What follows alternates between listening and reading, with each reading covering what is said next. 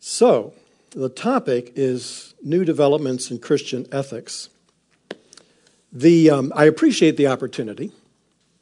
It's always good to have an opportunity to share something from what occupies your creative thinking, research, and writing and teaching most of your life. So this has been an area, obviously, that I have focused on and have learned a great deal. You learn in order to qualify to get a terminal degree, and that's a great achievement. Some of you are approaching that gate now in your own life, and but your learning doesn't stop there. And so then, after that, basically you are teaching yourself through your research and writing and interaction with colleagues, sometimes in professional society, sometimes on a faculty like this, and this is a great faculty to engage with and learn from each other. So I have been learning even more every single year, really basically every single day, building on what I learned in my doctoral study program. So there is much that I am glad to share with you. And new developments in Christian ethics obviously is something that matters a good deal to me, because what develops in your field should matter to anybody, whatever the field is that you are in. Some of you I've had in seminars and are specializing in the field of Christian ethics. Others of you are not, but ethics and even the academic study of Christian ethics matters to everybody, no matter what your discipline is, because Christian ethics overlaps everybody else's discipline. And so it matters to you if you are a biblical scholar, if you're a theological scholar, if you're a historian, and even in if you applied ministry, evangelism, missions, it impacts all of us, all of you. Just as your fields impact me, my field impacts you. So for that reason, I'm glad to share it, and I hope it will be interesting and relevant to you. Another reason I appreciate the opportunity to address this particular topic, new developments in Christian ethics, is because I'm in the process of writing what I think is a truly groundbreaking new textbook introducing the field of Christian ethics as a whole. Now, other people have written introductions to Christian ethics, but in my estimate, none of them have really done it right. None of them have really actually introduced the whole field.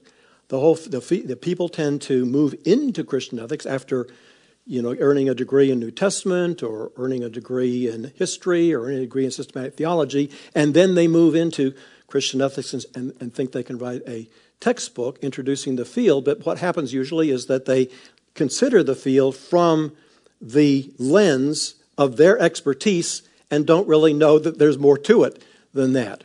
And so this will be a groundbreaking book because it really is seeking to introduce seminary students in an introductory course in Christian ethics to the entire field, have a sense of the whole field. So, that book, there are two reasons that I think make it groundbreaking besides that relate to the topic that we're addressing, new developments. First, because what I'm writing includes introducing readers to the history of Christian ethics in a text introducing the field. Now you think, duh, that doesn't sound like that's all that groundbreaking, but it is because I am not aware of any book introducing the field that covers the history of it as part of the discipline. There are books on the history of Christian ethics, but there's no mention of the history, maybe in a passing comment on an issue or something, in a book introducing the field. So this will be an introduction to the field that includes an introduction to the history as well as the other components of the field. So that will make it groundbreaking and different. The second reason, I think, related to this topic, that I think the book I'm working on is groundbreaking, is because most books that do cover the history of Christian ethics, there are books that do it. They're not introductory texts, but they're books that cover the history of Christian ethics. But they all, for the most part, stop at the social gospel movement, which now is 100 years ago. The social gospel movement ended with World War I, and a lot has happened in the last 100 years. There has been some work that touches on recent developments, but all of the ones that do are either woefully brief or spotty or blinded by ideological agendas, and none of them actually try to survey recent developments in an objective way so you get a sense of all of it. So that really needs to be done, and that's one of the things that the textbook I'm doing does. So, much has happened, as you can imagine, since the collapse of the social gospel movement, which basically was 100 years ago. So I'm asked to deal with new developments, basically, and so I chose the end of the social gospel. I'll start there. And there have been a lot of developments to mention, and a lot of developments that are really important for the church, for individual Christian belief and practice, but important for the discipline, the academic discipline referred to as Christian ethics. So the recent developments are important, but although much has happened and although it's important, they're important not just for the purpose of completeness and objectivity, I've mentioned that, but also because the developments in the field of Christian ethics in the last 100 years have been, without question, more radical than has ever occurred before in the history of Christianity. So it's really important to understand recent developments in the field of Christian ethics. Now, I was asked some months ago, I guess maybe more than that, 6 months ago, to suggest some reading for PhD students to sort of prep for this lecture. I'm not going to give you a test on it, and you're not going to get credit on it, but hey, it's an academic institution, so assign some reading. So I thought, okay, what's the purpose of it? Well, since my purpose is to cover the developments, I thought, I suggested these two books, and I've heard some feedback of, why did Dr. Heimbach have us read this one?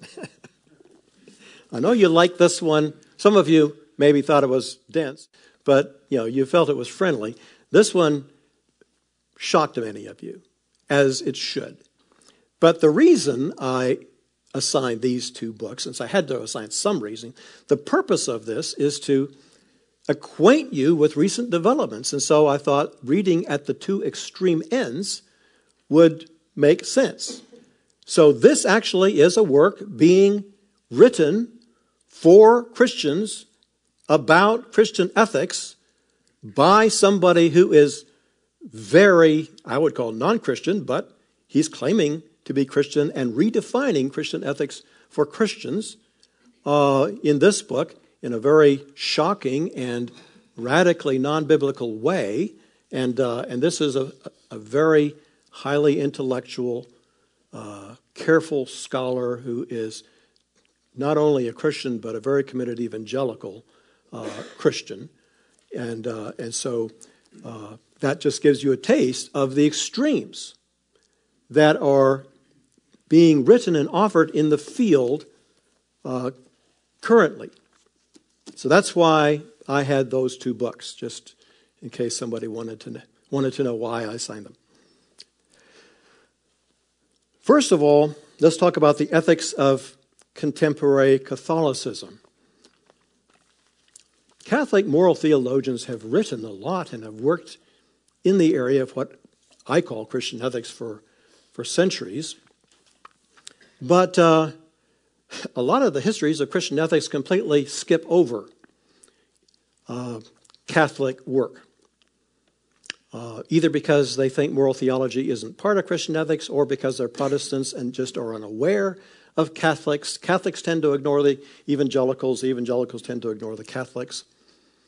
And so I think it's important, since they have contributed to the field, and in a very influential way, to let readers know what the Catholics have contributed. And this is focusing on recent Catholic developments in Catholic moral theology, basically from 1891 to the present.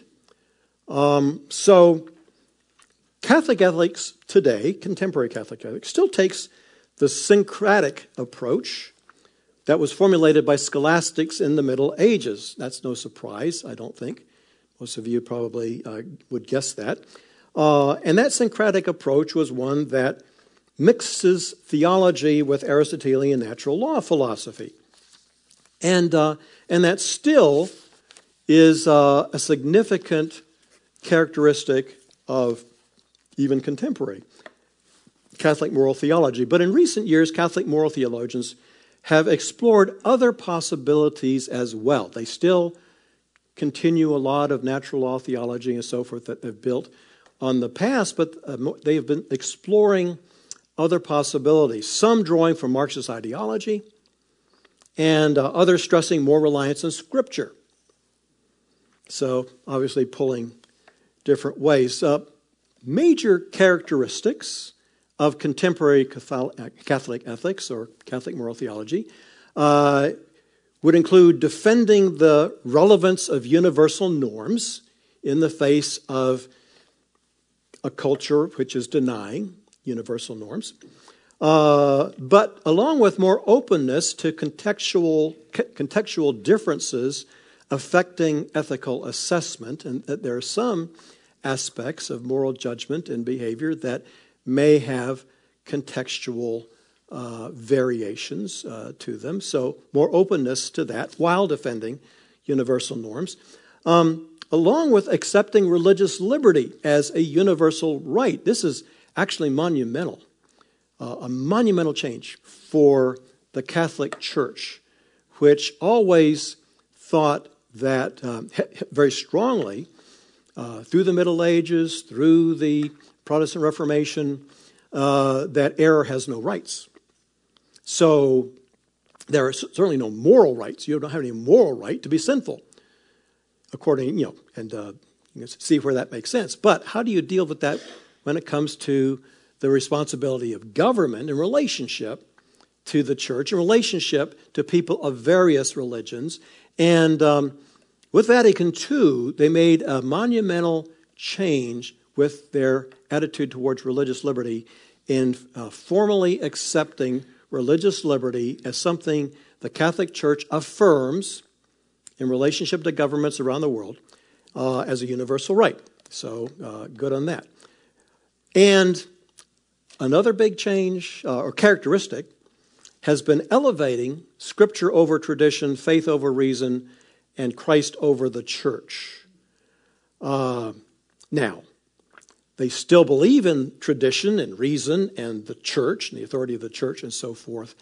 But rather than seeing the church over Christ and reason over faith and tradition over Scripture, there has been a trend toward elevating the priority of Scripture over tradition, elevating the role of faith over reason, and elevating the standing and role of Christ over the church, not the other way around in Catholic moral theology. Well, those seem to be fairly affirmative developments. Let me just mention some of the weaknesses in contemporary Catholic ethics. Aiming for social perfection while still acknowledging finitude and fallenness. Another is division over whether Christian ethics is uniquely Christian or is an ethic of everybody. And how can it be universal and Christian at the same time? Another weakness has been division over whether moral theologians should be allowed to criticize positions held by the Vatican. And leading to what I'm listing as the last, maybe most important weaknesses. You could mention the other ones maybe as causes or evidences of. But in the Catholic Church, popes issue encyclicals, which are authoritative teachings of the hierarchy, particularly of the Pope, that are meant to be received and accepted by the laity on how to think about various theological truths, including moral issues. And in the last 100 years, popes have issued encyclicals contradicting one another. Now, if there was a Catholic here, you might want to say, wouldn't like the idea of contradiction, try to soften that a little bit. But, that's what it looks like to me. With one encyclical calling for less government, and then a follow-on encyclical from a succeeding pope calling for more government. One pope affirming private property and opposing redistribution, and then a follow-on pope affirming redistribution and opposing private property. One pope commending free enterprise and criticizing socialism, and then a follow-on pope commending socialism and criticizing free enterprise. And this is for my colleague, Dr. Ashford. One encyclical endorsing just war ethics in the modern world rather than pacifism, and then to be countered by an encyclical by a later pope endorsing pacifism rather than just war. So, the popes now, when encyclicals are not quite ex cathedra, so they can end up changing Catholic thought or disagreeing with each other. But it's pretty close because it's coming from the Pope, which if he was sitting in the right place, can't ever be changed. So those are rather radical differences in the ethical thinking of the Catholic Church that has caused strains among Catholic moral theologians. Moral theologians that have been favored by the Vatican include John Courtney Murray, not to be confused with John Murray, who is the Protestant theologian who wrote a very influential book in biblical theology. Same name other than the middle one, and same generation as well, interestingly. So John Courtney Murray, the Catholic, Karl Rahner, Bernard Haring, and Joseph Fuchs have been theologians that the Vatican has supported, agreed with, and favored. Other Catholic moral theologians have been opposed and disciplined by the Vatican, including Hans Kuhn and Charles Curran. Well, let's talk about another major development in the last 100 years, and that's the ethics of neo-orthodoxy.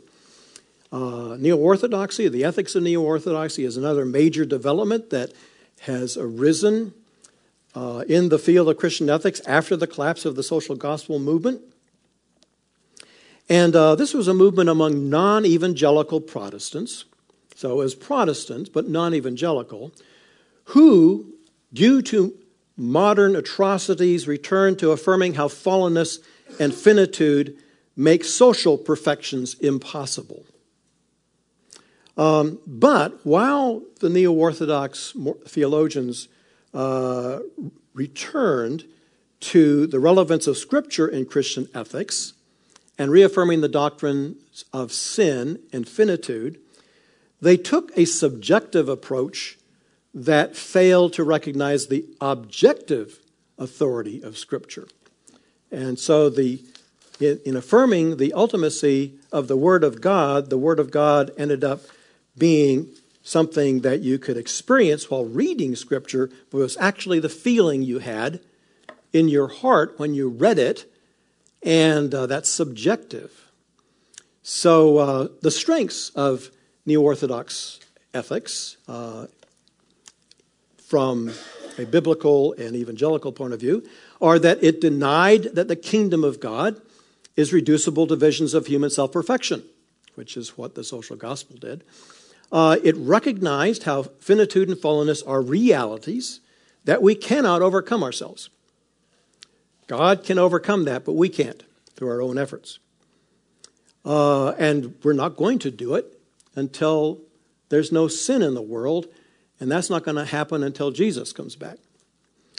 Another strength is they refuse to elevate philosophy or science over the Word of God. They affirm the Word of God transcends human science and human philosophy. Neo-Orthodox ethics held that Christian ethics is universal. It's a universal truth. It's a universal ethic. It's not only universal, it is Christocentric, more Christocentric than some contemporary evangelicals I know treat Christian ethics. That is, they denied it is a particular ethic or an anthropocentric ethic. And they held that Christian ethics is the only true, real ethics there is, which means other religious traditions, philosophies, are all idolatrous and false. And those are the terms that they put on it. There's only one true right and wrong. And that's what God says. Okay, that was affirmed and carried forward by Neo-Orthodox moral theologians. Weaknesses in Neo-Orthodox ethics is that it distinguished the Bible from the Word of God, didn't distinguish God from personal feelings, affirmed transcendence in a way that denied fixed principles. You can read that in Bonhoeffer. He affirms transcendence, but there's no fixed principles. And affirmed spirituality in a way that elevated subjectivity over objectivity and elevated experiencing God over obeying God, as encountering God obviates obedience. So they open to the possibility that God might require you to do something that disobeys what the Bible requires you to do. So those are weaknesses. And major figures in the development of Neo-Orthodox ethics in the field of Christian ethics would be Karl Barth, Dietrich Bonhoeffer, Reinhold Niebuhr, and Paul Ramsey. That leads us to another development that rose in the field of Christian ethics out of the ashes of the social gospel. And that is something I am calling the ethics of modern liberalism. This is an umbrella term. I'm using it as an umbrella term to cover a lot of factions and developments out of it. But the Neo-Orthodox they headed in a more conservative direction. They didn't go all the way to historic orthodoxy. That's why it's called Neo-Orthodoxy. And there were biblically faithful scholars, evangelicals as well. We'll get to them in a moment. But there was a movement coming out of the ashes of the social gospel that headed in an even more obviously liberal direction. And so I'm calling this modern liberalism. And so the key thing about modern liberalism and all its factions is that it carried forward the zeal that the social gospel had for human perfectibility. Okay, so Neo-Orthodox ethics did not. That's impossible. You can't perfect human behavior or human nature or human social relationships. You can make them better, but you can't make them perfect because we are sinners and because we are finite. But modern liberalism went the other way, and they carried forward the zeal the social gospel movement had lit for human perfectibility, both individually and socially. Now, the movement had two main factions, at least initially two main factions. One faction in the modern development of modern liberalism and Christian ethics was Protestant, and one faction was Catholic.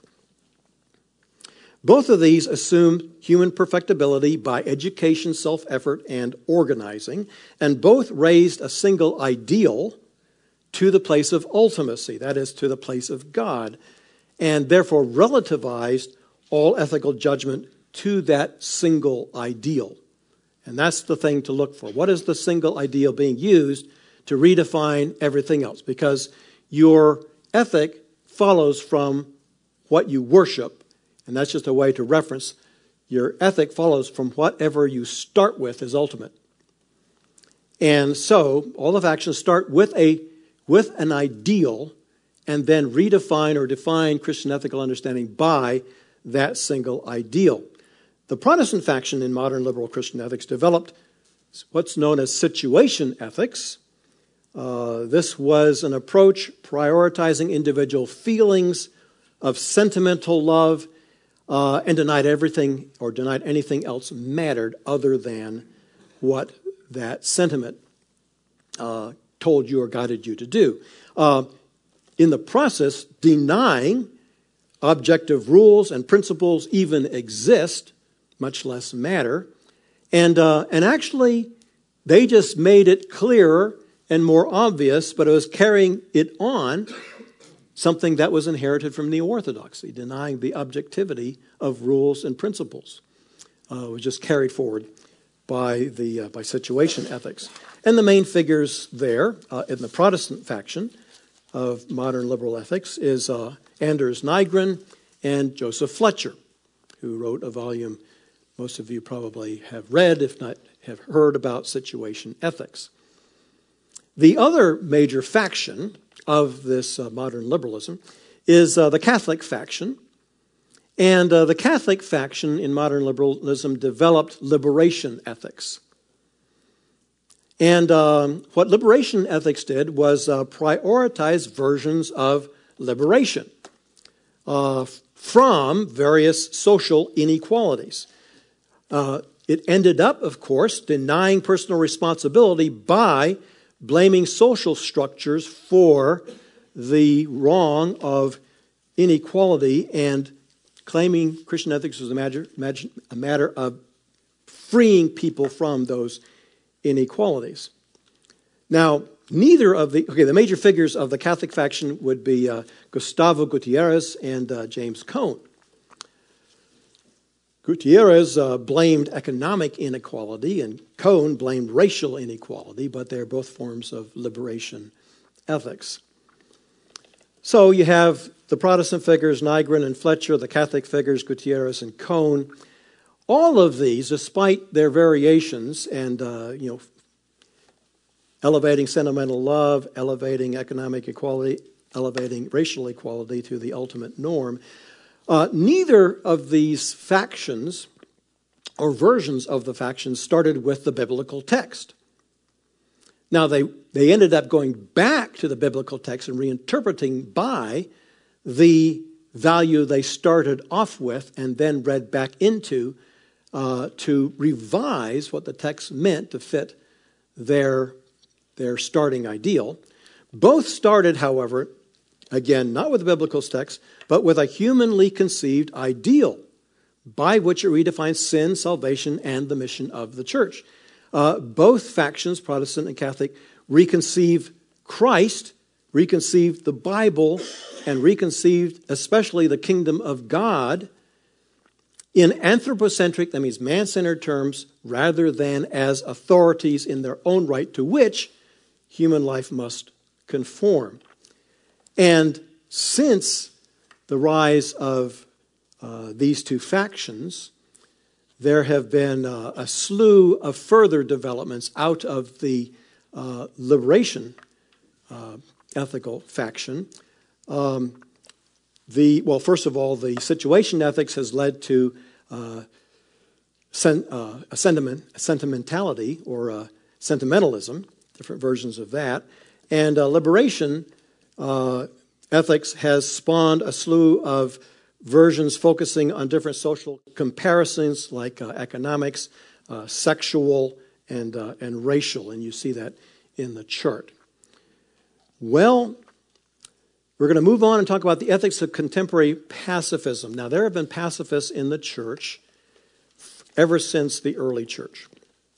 And through the Middle Ages and through the Reformation and on. So I'm aware of that. I'm referring, though, to a contemporary movement in Christian ethics, a movement that is characterized by pacifism that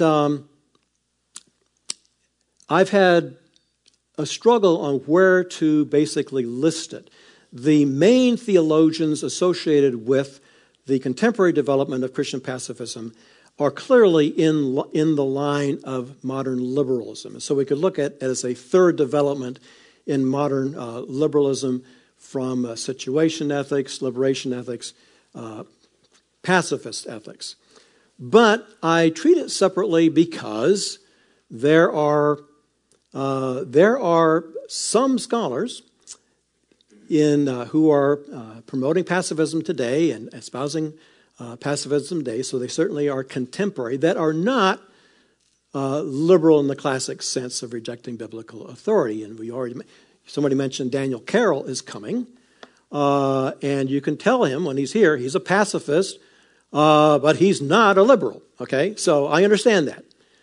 But so I'm referring to a movement that is primarily a liberal movement, but there are Christian pacifists in the current generation who are not liberal. And so really, I guess they come from, they see themselves as continuing an earlier stream, but not the liberal stream that I'm talking about. So I'm going to talk about this liberal stream that is in some ways a third development of modern liberal Christianity, because it too carries forward the zeal of the social gospel movement for human perfectibility. So while acknowledging that there are contemporary pacifist Christians who are not liberal, most who have been writing in the field are coming up with ideas which are very much in the modern liberal trajectory in Christian ethics. So whether claiming to follow or to revise what the Bible teaches, contemporary Christian pacifists do have similarities to modern liberals. And so even if you are an evangelical pacifist, as I would guess that my friend Daniel Carroll would consider himself to be, I think there is a danger of being blind to the influence of similarities with modern liberalism. The similarities are thinking that we can perfect ourselves, being unwilling to wait for the second coming to realize the social side of God's kingdom, treating Christian ethics as nothing more than pursuing an ultimate social ideal. And because of this, those particularly who are truly characterized that way, they, like modern liberals, reduce Christian ethics to nothing more than they too, like modern liberals, reduce Christian ethics to nothing more than an ultimate social ideal. Others to sentimentality and liberation, but contemporary Christian pacifists reducing it to nothing more than nonviolence. And the best examples of that are John Howard Yoder, James William McClendon, and Stanley Hauerwas, who, if you read his book that he used as an introductory text for years at Duke Divinity School, Introducing Christian Ethics, he introduces pacifism isn't just a part of Christian ethics, it's what defines all Christian ethics for Hauerwas. And that is what I'm looking at, and that's what I'm critiquing particularly in contemporary Christian pacifism, is the raising of a social ideal in an anthropocentric way and redefining all Christian ethics by that social ideal. So that's why I put it in the liberal stream. Well, that leads us then to the most recent development on the liberal side and the most extreme development in the field, academic field of Christian ethics, that you got a taste of reading this book. And it's what I call the ethics of paganized Christianity, and that's not a pejorative term. Let's put them down and call them a nasty name. That's the term they use for themselves, not the earlier ones, but the ones who are the leaders now are openly espousing paganism as better Christianity. So believe it or not. So paganized ethics, like I said, is the most recent, most extreme development in the liberal stream of, and yet they're still calling it Christian ethics, that clearly rejects historic orthodoxy. So, just the title of this book by Eugene Rogers, Sexuality and the Christian Body. So this is for Christians. This is defining an ethic for Christians. But it's very paganized. It's sexualized, but in a pagan sense. So we are in the stream here, despite some differences perhaps, are in the evangelical side of the field of Christian ethics. But there are other contributors to the field in the academic sense that extend all the way to folks like Eugene Rogers and others like him who are espousing a paganized version of Christian ethics for Christians. Now, like other developments in the liberal stream, paganized Christian ethics rejects or redefines the ethical authority of Scripture, minimizes or redefines sin, reduces spirituality to material experience or sensation, identifies the flesh or feelings with the Word of God, and redefines salvation as self-perfection. Proponents claim that pagan ethics, especially in regard to sex, is not contrary to Christianity and instead is a better version of the same thing, if you accept what they say. That's their truth claim, or shall we call it a lie? But they're claiming to paganize Christian ethics, and they want Christians to accept it as better Christian ethics.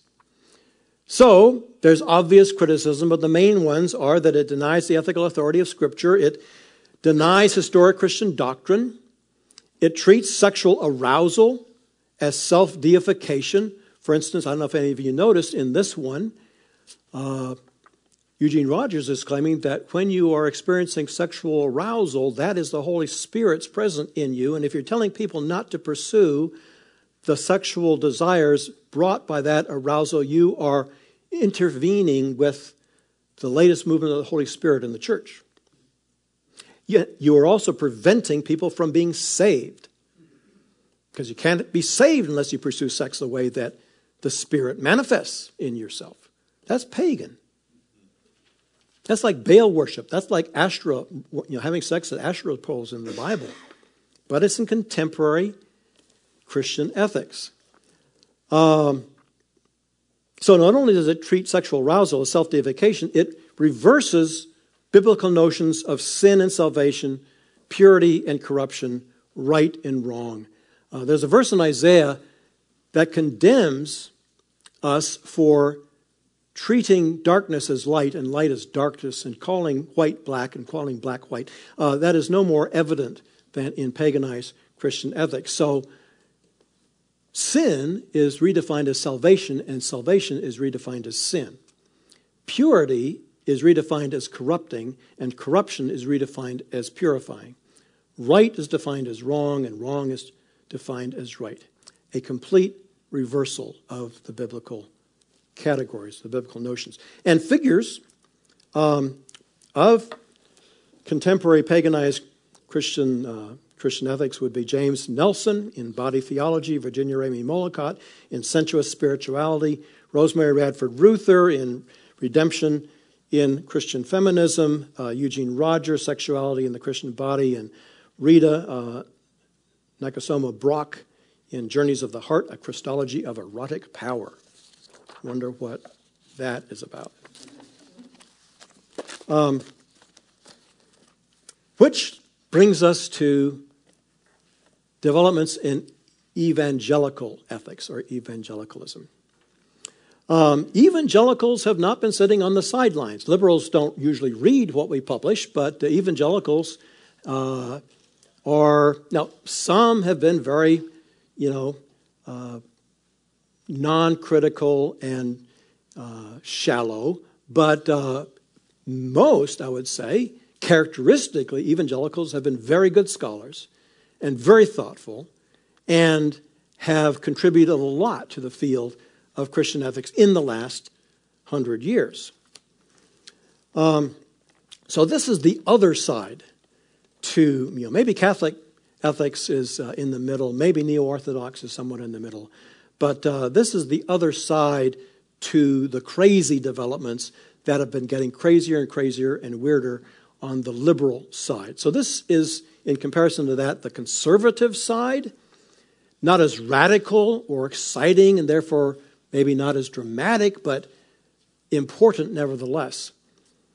Now, just to be clear, evangelical ethics is built on inherited Augustinianism, Calvinism, Lutheranism, Wesleyanism, Puritanism, Pietism. All of these earlier theological movements have influenced the way evangelicals think about ethics. But evangelical ethics contemporary has been influenced as well in some ways, some in a way that is they're aware of, and others maybe in ways they're not aware of, by the realism of neo-orthodoxy with regard to social ethics. Now, I think the influence of neo-Orthodox ethics has influenced the liberal stream in one way and influenced the conservative stream in another. Liberals picked up the subjectivism of neo-Orthodoxy, turning it into situationism, sentimentalism, various sexualisms, which ultimately have led to paganized Christian ethics, just carrying that subjectivity on. But evangelicals have picked up the social realism of neo-Orthodoxy, embracing the way ethicists like Barth, Bonhoeffer, Niebuhr, and Ramsey held to the necessity of recognizing human fallenness and finitude and how that limits social perfectibility and makes social perfection impossible. But, of course, evangelicals have picked up that influence because it aligns with Scripture and essential doctrines of the faith. But while evangelicals all accept the authority of Scripture and essential doctrines of the faith, we do not all agree on a number of things. We do not all, evangelical ethicists, contemporary ethicists, do not agree on whether to treat reason, sentiment, or experience as authority supplementing Scripture or not.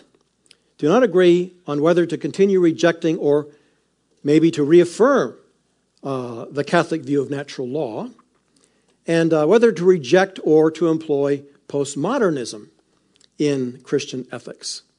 Evangelicals agree on many applied issues, such as defending the sanctity of human life and opposing abortion, defending the man-woman form of marriage and opposing same-sex marriage, defending binary sexuality and opposing the normalizing of sex between persons of the same sex, sex with children, sex with animals, and transsexual behaviors, and opposing adultery, pornography, racism, slavery, human trafficking, gambling, alcohol abuse, and drug abuse. But evangelicals are not united on other applied ethical issues, such as allowing divorce for adultery or desertion, allowing lying to save innocent human life.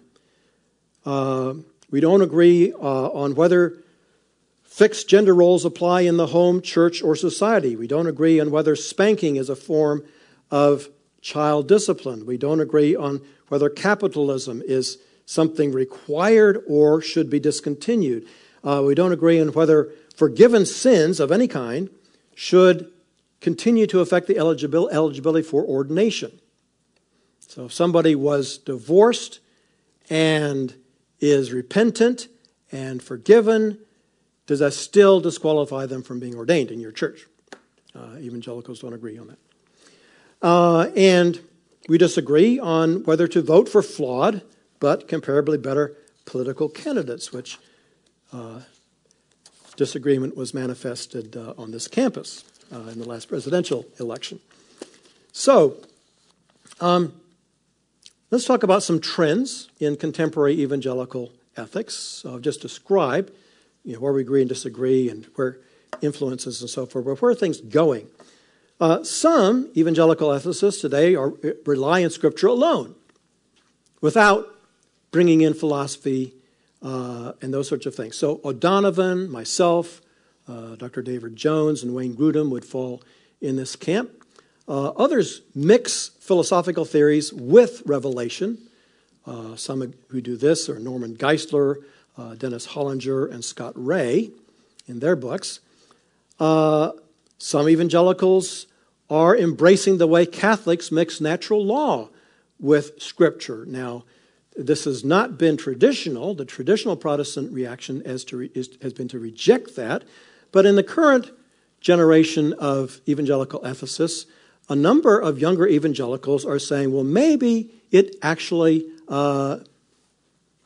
maybe we went too far. Maybe we should really learn from the Catholic way of mixing natural law philosophy with Scripture. And Stephen Graybill, in Rediscovering the Natural Law and Reformed Theology, is an example of that. And Craig Boyd's book, A Shared Morality, A Narrative Defense of Natural Law, as well, is an example of that. Some evangelicals are accommodating narrative theory in how they approach Christian ethics.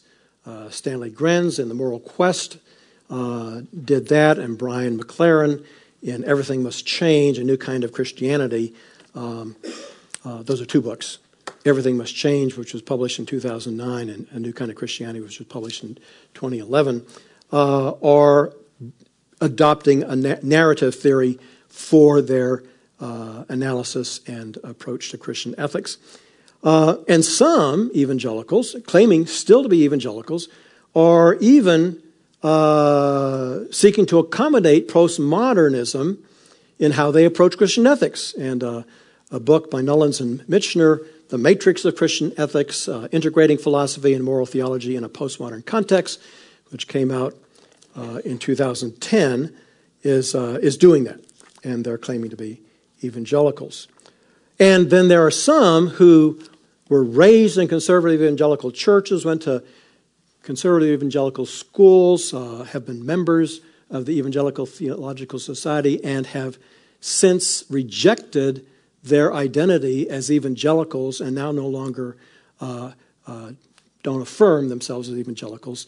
So some former evangelicals who have become post-evangelical, and I'll list some who have passed away, starting with Lewis Smedes in Choices, Making Right Decisions in a Complex World, Glenn Stassen, A New Vision of Christ and Culture, Authentic Transformation, Jim Wallace in his book On God's Side, and in his more recent book, The Uncommon Good, and David Gushee, a former colleague of mine who used to advise the Ethics and Religious Liberty Commission, now no longer is a member of ETS, and overtly denies biblical inerrancy, and has produced a very seductive book called The Sacredness of Human Life, and then later on, Changing Our Mind, how he doesn't agree with evangelical theology or the evangelical view of scriptural authority in his ethic, now that he's grown out of it, I guess. So that's examples of post-evangelicals. Major figures in contemporary evangelical ethics: C.S. Lewis, Cornelius Van Til, John Murray, the Protestant, Helmut Thielicke, Jacques Ellul, Francis Schaeffer, Carl F.H. Henry, John M. Frame, Oliver O'Donovan, Gilbert Melander, and Wayne Grudem.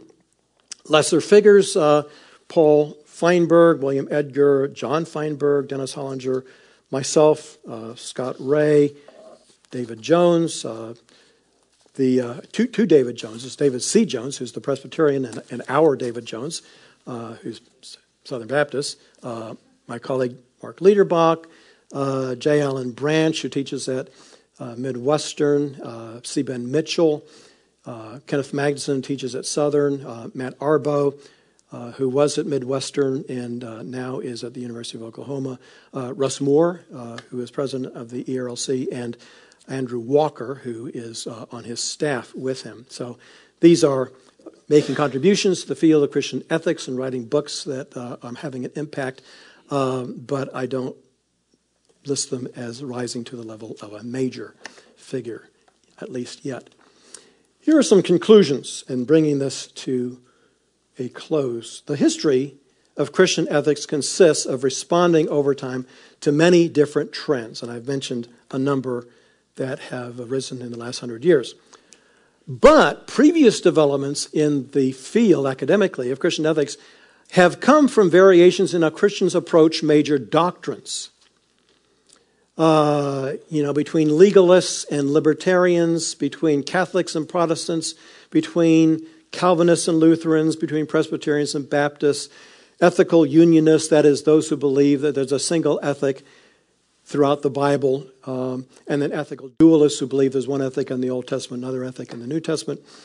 Between hierarchalists and congregationalists, between transformationalists and quietists, between universalists and communitarians, between idealists and realists, and between those viewing politics as salvific and those fearing it as demonic. These have caused different developments and variations in Christian ethics in the past. But my observation is that the history of Christian ethics as a field of academic study has reached a new stage, that most developments now are not coming from variations in how we view and approach or prioritize major doctrines. Most developments now come from how the field is divided into very contrary and increasingly contrary streams, generally referred to as liberal and conservative.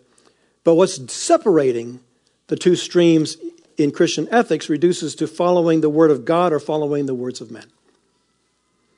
It reduces to either walking by the Spirit or walking by the flesh, to use the language of Paul in Galatians 5:16. That is, those who are defining Christian ethics by the flesh, and those who are defining Christian ethics in faithful historic orthodoxy in line with the Spirit.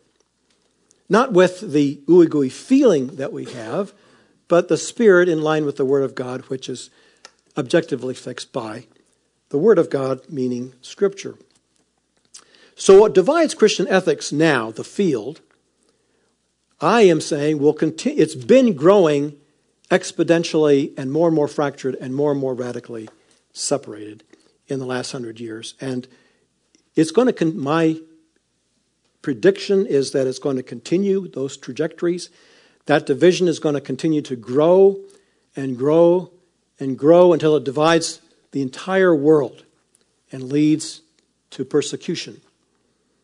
Now, that shouldn't surprise us, because Jesus warned us that would happen, and Paul warned us it would happen as well. Matthew 24:10-13, and 2 Timothy 3:1-6. And we know from Scripture, which is the Word of God and doesn't change, that in fact Jesus wins this contest. And in fact, what we are called to be and to do as practicing Christians, and particularly as scholars, whether Christian ethicists or theologians or Christian ministers, what we are called to do is to endure. Matthew 10:22 and Mark 13:13. We aren't called to conquer the world. We aren't called to get rid of the radical developments. We're called to endure. We're called to be faithful. We're called to not succumb and give in. Just be faithful. So what does that mean I'm required to do and you're required to do in terms of the future developments in the field of Christian ethics and how it's impacting the training of ministers and how it's impacting Christian behavior and interaction with the culture? It means we must keep teaching Christian ethics aligned to what the Word of God says, and do that regardless of mounting pressures to compromise. And the pressures to compromise are mounting.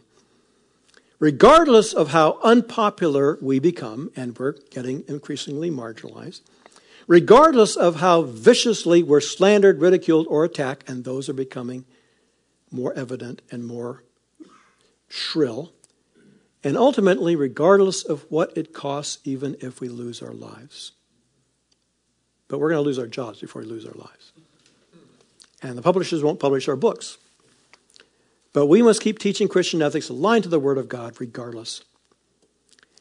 And we know this too, that if we face opposition, and we will, we have to remember first that it's temporary and won't last. No matter how hard it feels at the moment. The opposition and the discomfort and the risk is temporary and won't last. And we know this too, that it will, if we endure and are faithful, it will be worth it in the end. Because God's truth doesn't change. So in closing this review of recent developments in Christian ethics, my assessment is that recent developments in the last 100 years in Christian ethics are indeed shocking. But they point towards the last days and the soon return of Jesus Christ. And we need to take comfort in that.